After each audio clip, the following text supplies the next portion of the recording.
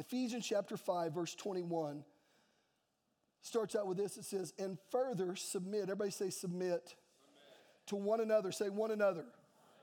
Not just you to me, not just you to me, but me to you, to one another. Now, that's easy for us to grasp, but then we're going to look at the context, and he's going to be talking about family. The context is family. So it says, and further submit to one another out of reverence for Christ. And he says this, for wives, this means submit to your husbands as to the Lord. For a husband is the head of his wife, as Christ is the head of the church. He is the Savior of his body, the church. As the church submits to Christ, so you wives should submit to your husbands in everything. For husbands, this means love your wives, just as Christ loved the church. Husbands that love their wives don't abuse their wives.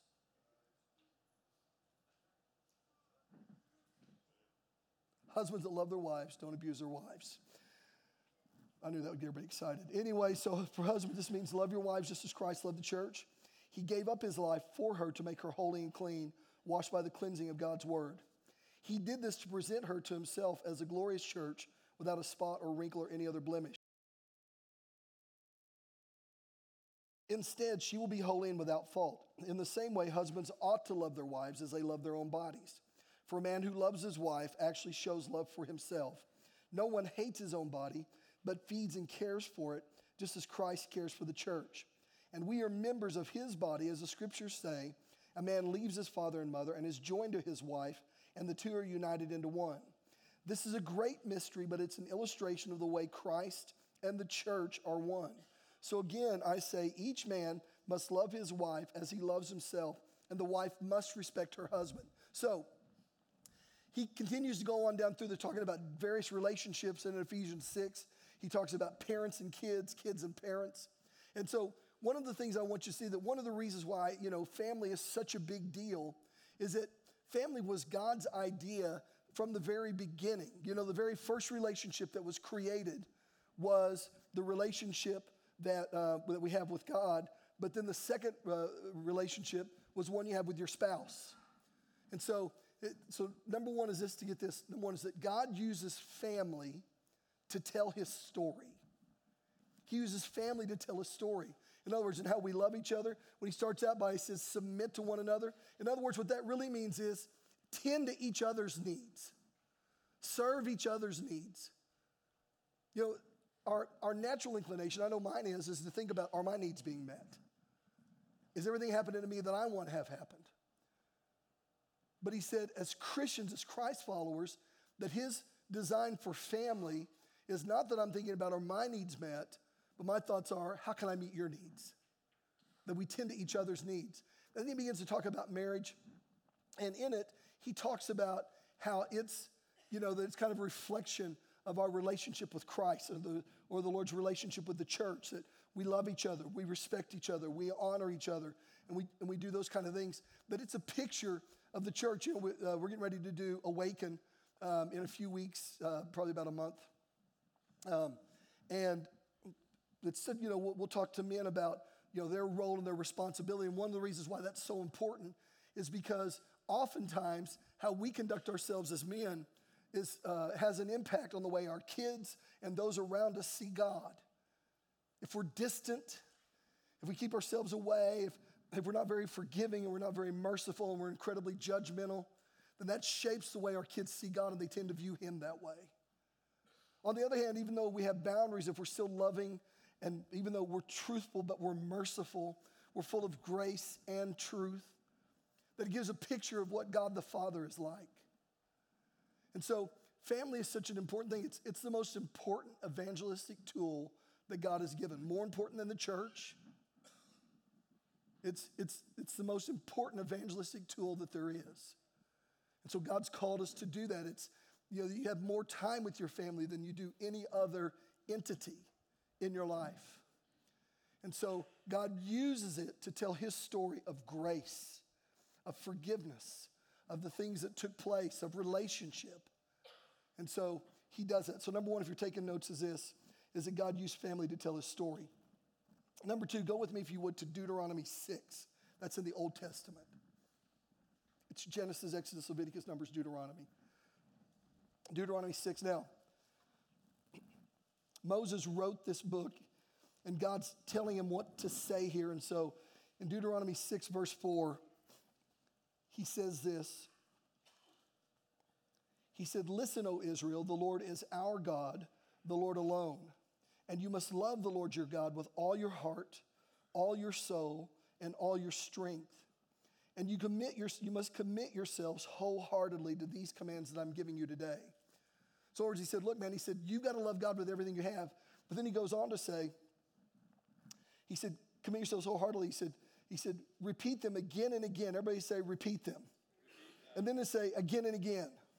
He said, repeat them again and again to your children. In other words, he said, over and over again, that one of the ways that we create a legacy is that we tell our children over and over again. We repeat them over and over again. He goes on to say, talk about them when you're at home and when you're on the road, when you're going to bed and when you're getting up. Tie them to your hands and wear them on your forehead as reminders. Write them on the doorposts of your house and on your gates. So he was letting us know, again, it's the great commandment to love God with everything that we have. That's the great commandment. The second one's like it, to love our neighbor as ourselves. But the great one is to love God with everything we have. And he said, not only do we need to know that, but he said we need to teach our children that. And he said, repeat it over and over again. And he gave various ways, like, when you sit down, talk about it. When you get up, talk about it. Put it on your doorpost as you're leaving, on your doors you're leaving, on your doorpost as you come in. Put it on your hand and your forehead so you carry it with you wherever you go. So he's saying, like, look for opportunities in every moment of our day, every season, every chance we get to just focus our kids on the things that matter most, on the thing that matters most, and that's loving God with everything we have. And again, to help them understand this, that Jesus didn't come because humanity needed another religion. Jesus came so that we could have a relationship with him, receive forgiveness of our sins, and have a relationship with the Father. And so that's why he came. And so over and over again to tell our kids, a lot of things matter, but the most important thing is your relationship with God. And so in creating a legacy, we do that. Now again, let me just say this. We start talking about things involving kids, we run into a few issues. I know some of you in here don't have kids yet. Some of you want to have kids, don't have them yet. Some of you, the thought of having kids makes you nauseous. You don't want to have kids. But here's the thing is, I think everybody that has contact with kids, and I think part of the calling on our life as Christ's followers is to, Jesus takes it very personally how we treat children. That's not a small thing to him. And so even if we don't have kids, we're still called to be good to them. We're still called to be loving to them, to just minister into their life. And so you have a voice and a presence somewhere in somebody's life. And so part of creating a legacy, a huge part of creating a legacy, is how we conduct ourselves and how we teach our kids when given opportunities. I thought it'd be kind of cool. Now, and let me say this again. As I said this before, but I'm going to reiterate this again, and I'm going to reiterate it again later. As we begin to talk about this, I can deal with the same thing. I begin to think about missed opportunities where I failed as a parent or that kind of thing. And man, the devil will rob me of this moment. But we've all blown it. There have been times we haven't been as good of parents as we should be, haven't been as patient as we should be. And let's just receive God's goodness and his forgiveness and make a turn right now. And then, even though we've endeavored to be good parents, our kids still make their own decisions, still make their own choices. And so sometimes we view that as a failure on our part. And we just need to keep loving our kids and encourage them doing things they want. But I thought it'd be good to share with you just some things that our staff does, some of our staff does, in order to create legacy in their family. So I'm going to show you some pictures here. If you could show the first one. This is a Brace family. It's always a mystery to me why David could look like he does, and he has such a nice-looking family. I don't get it, but anyway. So I asked, what did you guys do? And they said when their kids were growing up, that one of the things they did, they went to church on Sunday. It was kind of what they did. It's kind of the same role we had. And David did something kind of cool, and I don't know why my father didn't think about this. He made like chocolate chip pancakes on Sunday morning. And so, yeah, man, praise God, right? I mean, who doesn't want to go to church and get chocolate chip pancakes, I was gypped as a kid. Anyway. I just got a whipping if I didn't go. Anyway, and then when they would give, they would tithe. They taught and modeled that with their kids. They showed them this is how we give. And they prayed scriptures over them, and they told them about their family and the role that they played in the relationship. So that's them. Look at this next picture. That right there is, you guys are familiar with Christine, and that's her new husband, Timmy. I mean, she didn't have an old husband, but that's the husband she has now. And so,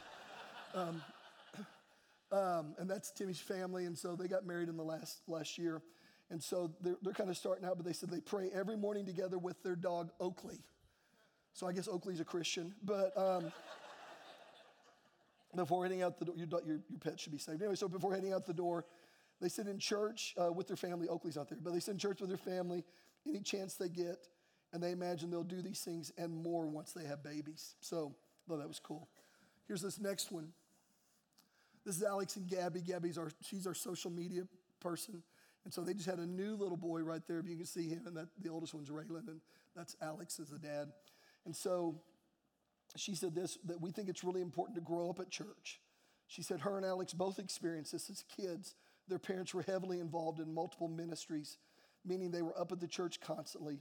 They try also to do that with their kids. That's true, man. I've seen them around here. It's important to be involved in the lives of others in the church and support the church. They started singing Christian songs like Jesus Loves Me at bedtime.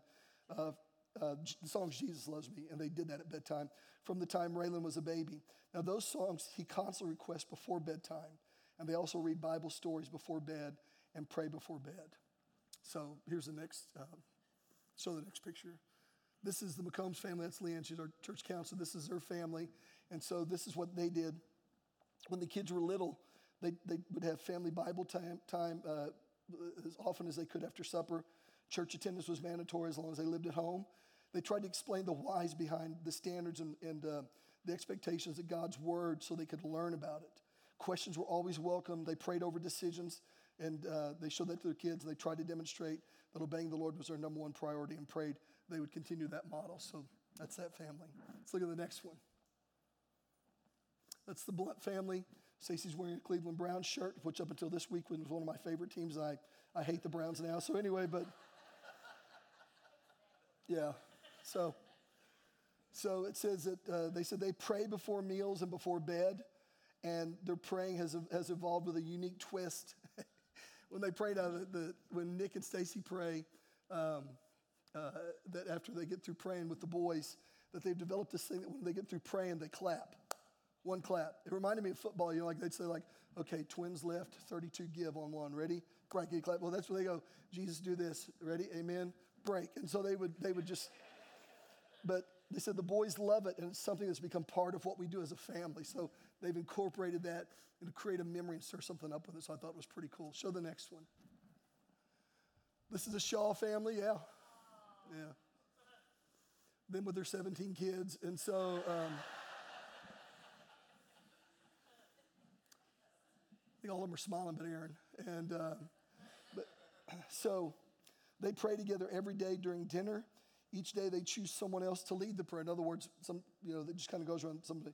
They pray over specific things in their lives and create situations and give thanks for everything he's done. And I'll say this, they didn't put this down, but their kids serve with them. I see their kids down here serving a lot with them, and they do that. I think it's pretty good. So they're creating a legacy in their family with that. Let's look at the next one. That's the Capels, Mike and Katie and Cade. And so one of the things that they do is that Cade and Pastor Mike pray together every morning. They take turns leading that. Everybody gets a chance to lead it. And then on Wednesday nights, before the Wednesday night service, they'll ask Cade, the little boy, to pray for the student experience every Wednesday. In other words, Cade, we want you to pray that the students will get their hearts touched. And then they give him small ways to serve, like straightening the reserved seating signs for the student section, helping tear down on Wednesday nights, that type of thing. So I thought that was pretty cool. Show the next one. What an incredibly attractive family. I don't know. Look how happy that guy looks right there. I mean, he's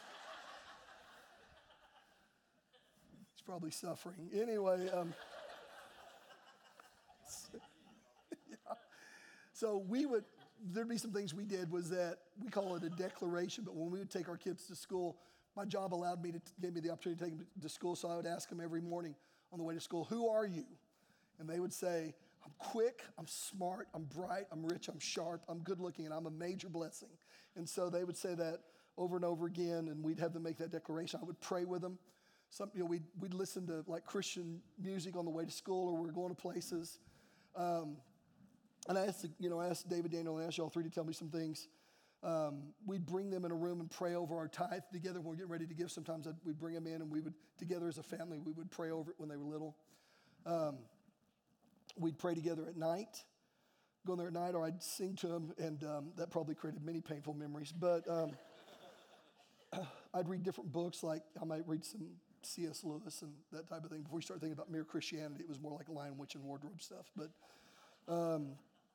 we even did this one thing, I don't know if they remember this, but went over the Ten Commandments. I don't know if you remember that, Ashley, went over the Ten Commandments. But you said it's kind of weird. Well, the Ten Commandments, even though we're not under the law, it said something about God's character. Like, why would he not want us to have nothing before him, nothing in front of him? Why, have no gods before me? Or why would he want you to honor your parents? Or why would he not want you to bear false witness about somebody? What does that say about his character? And so we would do things like that.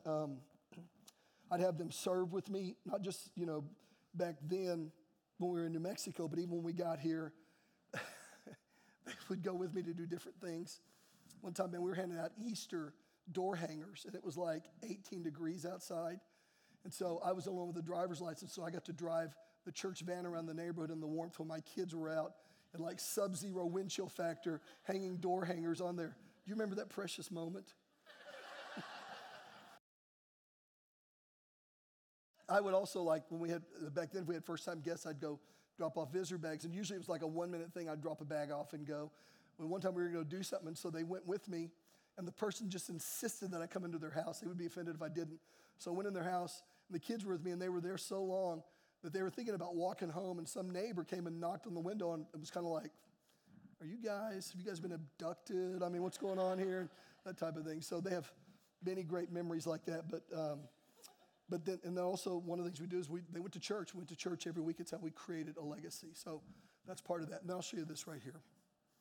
This is Jake and Ashley and their 4 kids, and so they do their own declaration with their kids now, and I know Jake will sing to them. Ashley, they'll pray with them and that kind of thing. They take them to church, make sure they serve, and I thought this was pretty cool. How old was June here? She's 7. They made sure that at 7 she had her own tattoo. I thought that was kind of cool. So, thank you, buddy. So, they'll pray with them, sing songs, and serve with them, and they're a part of what goes on here, and so they're creating more of a legacy. Let's show the next one. This is from last weekend. I saw this picture at first. It looked like First Baptist. But it's not. It's a church actually in Texas.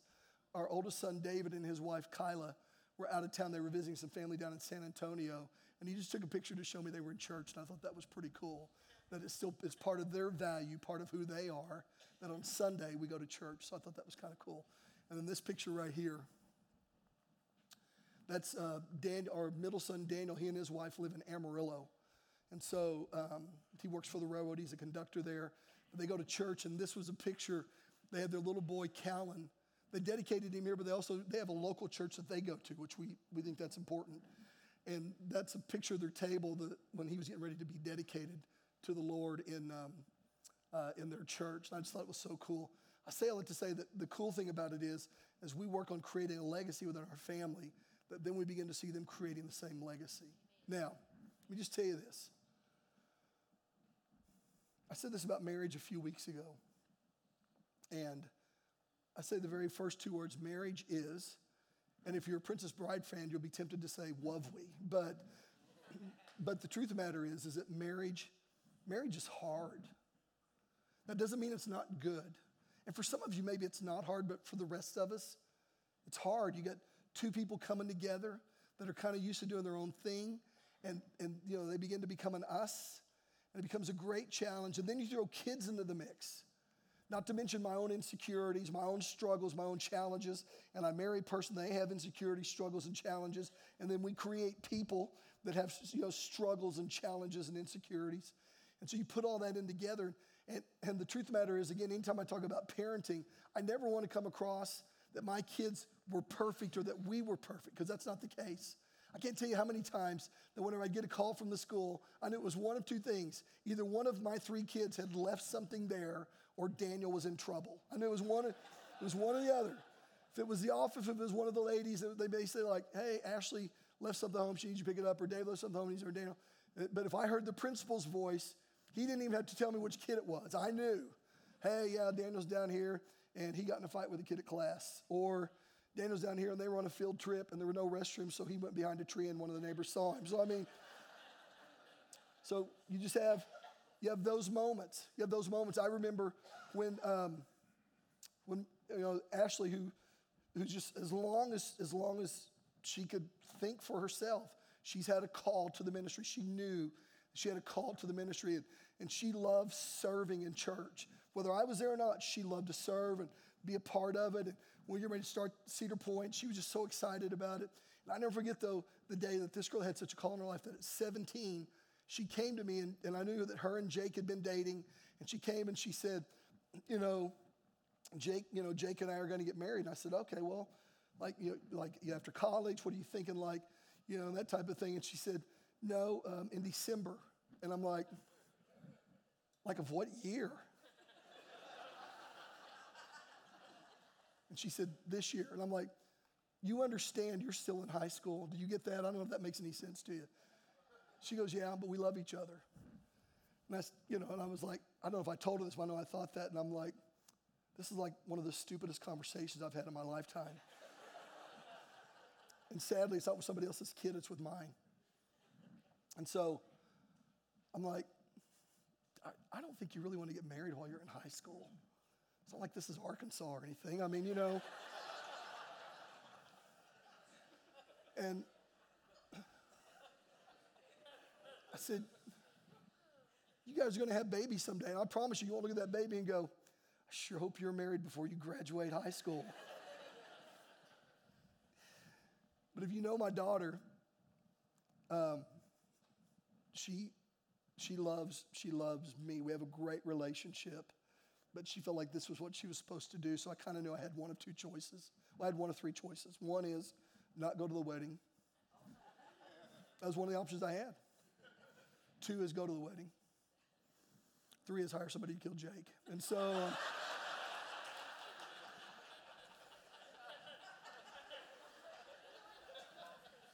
do you know how much people charge to want to kill somebody? And they wouldn't let me post-date a check, so I knew that wasn't going to happen.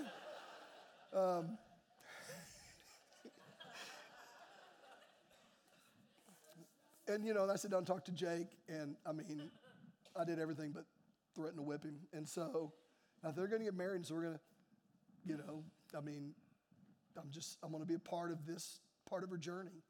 And at that time, I was like, I think this is really dumb. But when she turns 18, it's going to be her call and that kind of thing. So now, even though I would still think it's dumb to get married in high school, the choice that she made, the guy that she married, I couldn't have picked better for her if I was picking myself. He's just a good man. He is. He loves her. He loves my kids. I love my daughter, but man, she's a lot. And so, right, don't answer that question. Anyway, but as a parent, you go through those seasons with your kids, and sometimes, they're making really bad decisions. Sometimes you think they're making a decision that this is going to make their life harder. And man, you can just feel like a failure as a parent. What have I done wrong? What's the thing? I think about Daniel. He went through a season of just some real challenge and real trying times. And I thought, man, where do we miss it? Where do we fail? So I say that again just to all of you that are out there, that we start thinking about creating a legacy. It's not an event. It's not like you cross the finish line and there you are, it's done. No, man, it is a journey that you are committed to. It is one of those things that is full of mercy. It's full of truth. And let me tell you something, too, while we're at it. It's full of mercy for them, too, because they get to experience us growing as parents. If Ashley were up here, there'd be stories that she could tell and how. And some of them she tells, I think she exaggerates them a little bit about throwing French fries on her or something. But anyway, but it is one of those things that we're just committed. And the enemy tries to tell us that we failed, so our voice has lost its significance. That we failed, and so let's just give up now.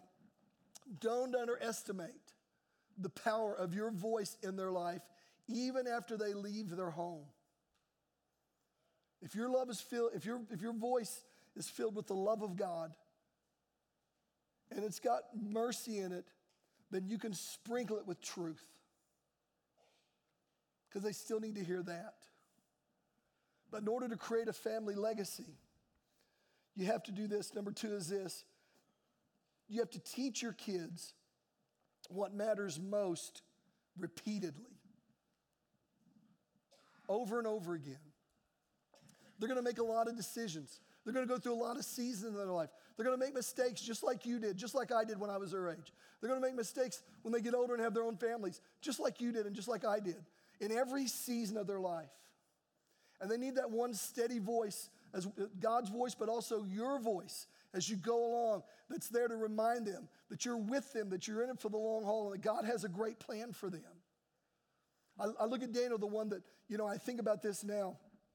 That we used to get that phone call every week, but now, he's a conductor at the railroad in Amarillo, but they go to church, and even though they give to their own church, they still give to this church regularly because he feels like this is forever part of his heritage. And he's the kid that I used to think, I was like, I don't know if he'll, I don't know.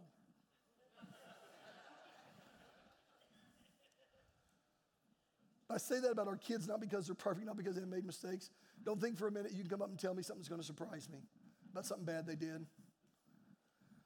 They've already broken all of that. But we create a legacy by speaking the truth and to continue to be an example, not just at church, but in every day of our life when we sit down and when we rise up, when we leave, when we come back in, that we do that, we create that legacy. So number 2 is this, is teach your kids what matters most repeatedly. Look at number 3 and we'll close with this. Go with me if you would to Joshua 24. Joshua 24. Joshua's in the Old Testament. It's the 6th book of the Old Testament.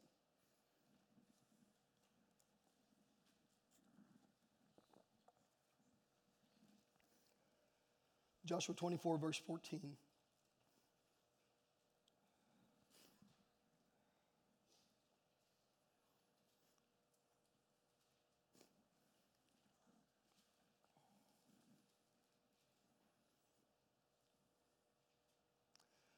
Now, Joshua had taken Moses' place, and he's coming towards the end of his life, so he's standing in front of the people of God, and he's presenting a challenge to them. He says this, "So fear the Lord and serve him wholeheartedly. Put away forever the idols your ancestors worshipped when they lived beyond the Euphrates River and in Egypt. Serve the Lord alone. But if you refuse to serve the Lord, then choose today whom you will serve.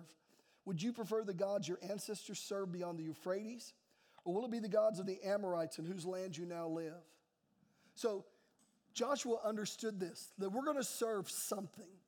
Our hearts are going to be committed someplace.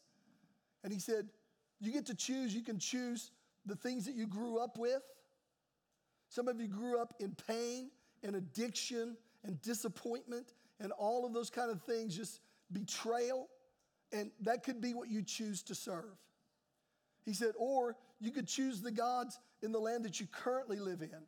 You could let culture be the loudest voice in your life. But culture is not a dependable voice. What culture says is right and wrong changes every generation. And the problem with the voice of culture is that because we see it and hear it every day, it becomes so familiar that we think it's safe, that we think it's okay. But he said, you can serve that. Or he said this. He said, or will be the God in the Amorites in whose land you live. But he said, but as for me, everybody say me. But as for me and my family, we will serve the Lord. Now, I think it's interesting. He started with himself. He didn't say, as for my family. I see people do that sometimes, man. They make sure their kids are at church. They drop their kids off. They make sure that they get to go to every event, but they stay home.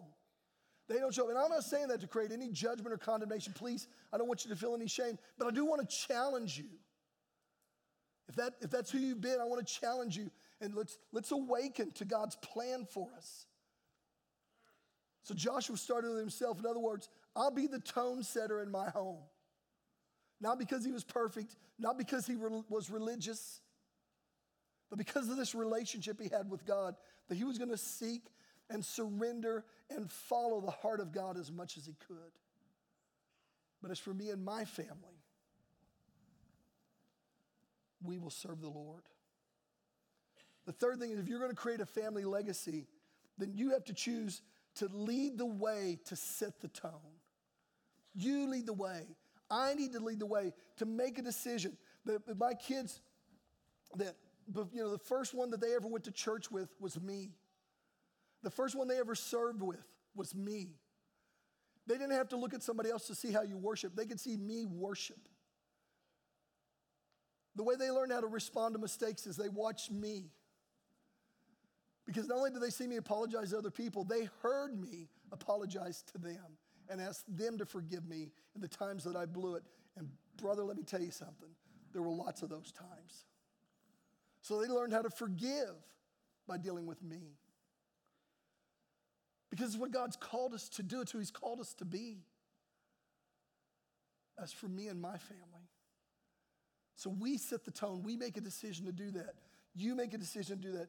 And you create a legacy. It was kind of wild that Jake got Ashley one of those Ancestry, 23andMe, or I'm okay, you're okay genetic thing, whatever it is. Anyway, so whatever that is, which was it?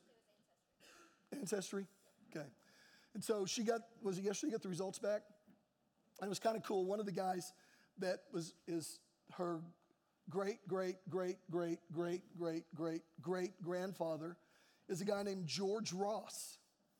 And I thought it was so cool. He was actually a representative of Pennsylvania back during the Revolution, and he signed the Declaration of Independence.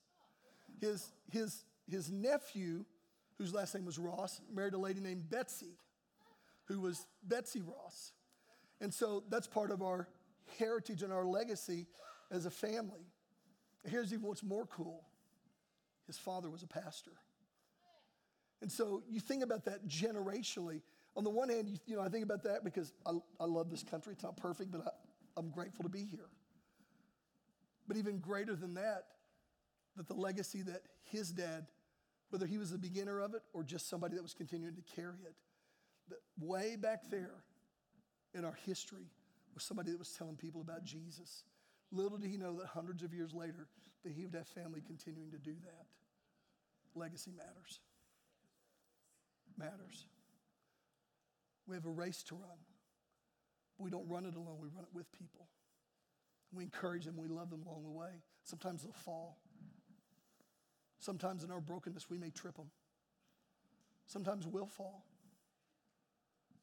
But we're called to help each other up and to encourage each other to continue to run the race that God has called us to run, with Jesus being a part of that. And that's what creates legacy. It doesn't happen on accident. It happens with intention. Let's do this. I want you to bow your heads and close your eyes for just a minute.